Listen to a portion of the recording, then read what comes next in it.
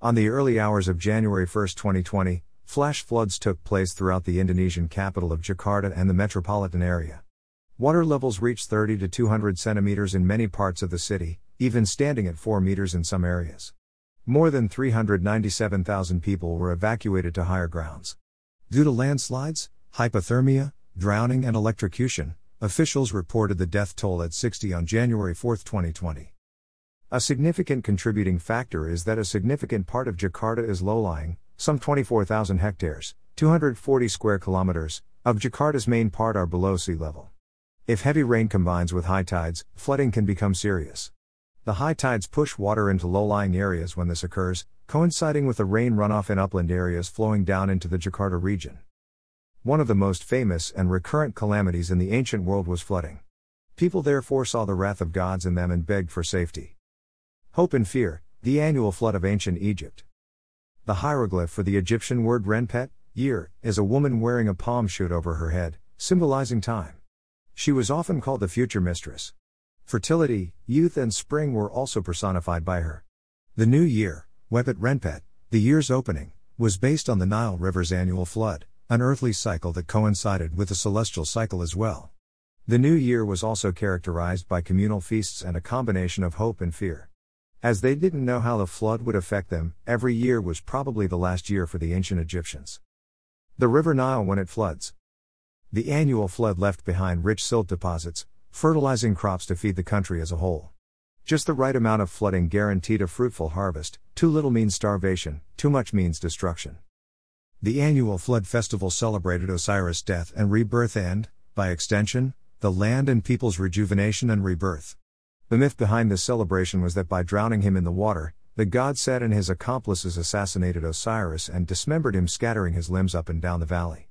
The death of Osiris culminated in the annual floods giving life to the valley. Osiris was then thought to have arisen from the dead, but he required his devoted followers' persistent supplication to validate his return. The priests mourned his passing, prayed for his return and celebrated with music, singing and festivities at the moment of his resurrection. Traditionally, as Osiris had drowned, young boys selected for their exceptional beauty were thrown into the Nile to drown as a sacrifice for the benefit of the living. Those who drowned in the Nile were then regarded as gods, especially if the water responded with a flood the following year. As well as singing and dancing to mark his rebirth, solemn ceremonies relating to Osiris' death were observed. At the beginning, the call and answer poem known as Isis and Nephthys Lamentations was recited to call Osiris to his feast. The lamentation is when Osiris' soul is called by the two goddess sisters to join the living. The two sisters' simultaneous entreaties repeated one another in their attempts to revive Osiris symbolically. The best preserved edition of this work comes from the Ptolemaic dynasty, 323 to 30 BCE, Berlin Papyrus, although the work itself is much older. Another ancient view in Egypt is that the New Year's Day itself was also considered the god Ra Horikoti's birthday. The idea was that the sun was resurrected on New Year's Day and became more and more fragile over the last few months of the year. This is another reason why it was considered dangerous at the end of the year. At the end of the year, the sun god was weak and vulnerable to attack from his enemies. If he were to be defeated, the new year might never arrive. Therefore, it was a time of great relief when the sun rose on New Year's Day, because the end of the world had been averted.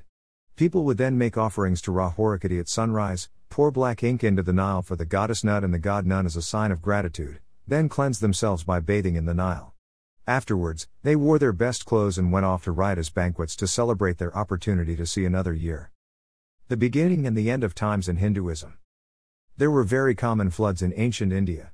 Plava, floods, and pralaya, deluges, in Hinduism signify the beginning and end of times as well as the changes that occur as a result of the time cycle, which is another term for the death god.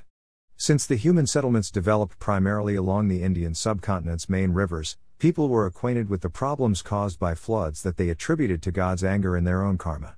Flood heralds change in the world's lives and individuals and growth. Therefore, drastic changes in the world's order and regularity and revolutions are compared to extreme, Viplavam, floods. Nearly every Maya Yuga, epic, begins or ends, according to the Puranas, with a great deluge during which gods try to help people and preserve the eternal knowledge for posterity.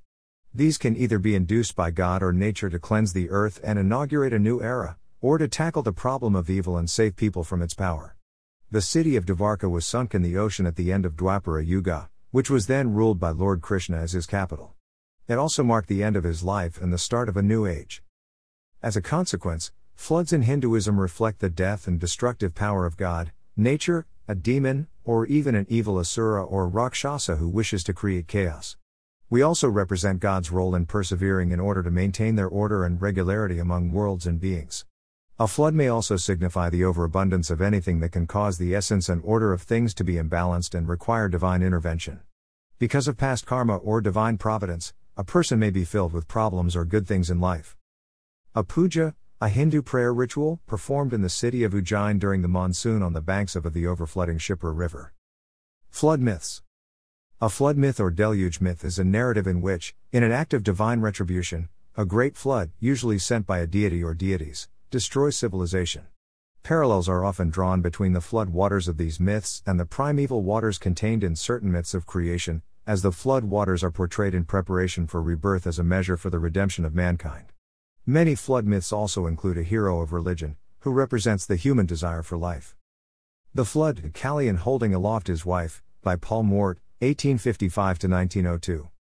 The flood story is present among many cultures as seen in the tales of the Mesopotamian floods, Deucalion and Pyrrha in Greek mythology, the tale of the Genesis flood, Pralaya in Hinduism, the Gunyu in Chinese mythology, Belgemere in Northern mythology, the arrival of the first settlers of Ireland with Cesar in Irish mythology, the legend of the people of Quiche and Maya in Mesoamerica, the Lake Kor in Mesoamerica. Of course, the best-known story of the Great Flood is from the biblical book of Genesis 6-9 in which God is incensed with the wickedness of mankind and kills them with a flood, except for the righteous Noah and his son. The biblical work is based on the earlier oral version of the Mesopotamian flood story repeated in the above-mentioned works and which may have also inspired an Egyptian text known as the Book of the Heavenly Cow, part of which dates back to the first intermediate period of Egypt, 2181 to 2040 BCE. The Heavenly Cow's book tells how they rebelled against him after the sun god Ra had created humans, and he decided to destroy them. He sent the goddess Hathor to destroy mankind as an extension of himself, known as the Eye of Ra, but he repented of the action after she killed many.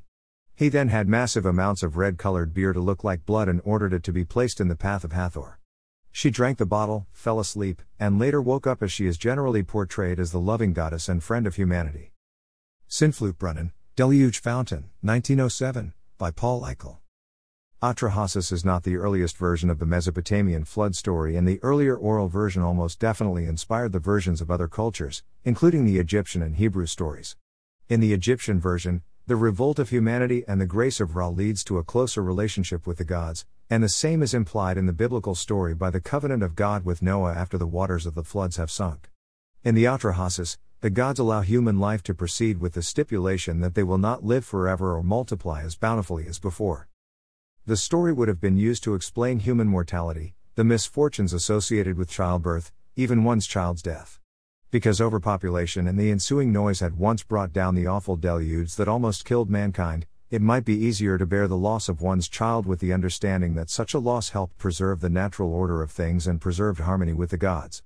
The myth would have served the same basic purpose that such stories always have, the assurance that there is some greater purpose or meaning in individual human suffering and is not just random, senseless pain. The Atrahasis, like Noah's Ark's narrative, is eventually a tale of hope and faith in a deeper sense to the human experience tragedies.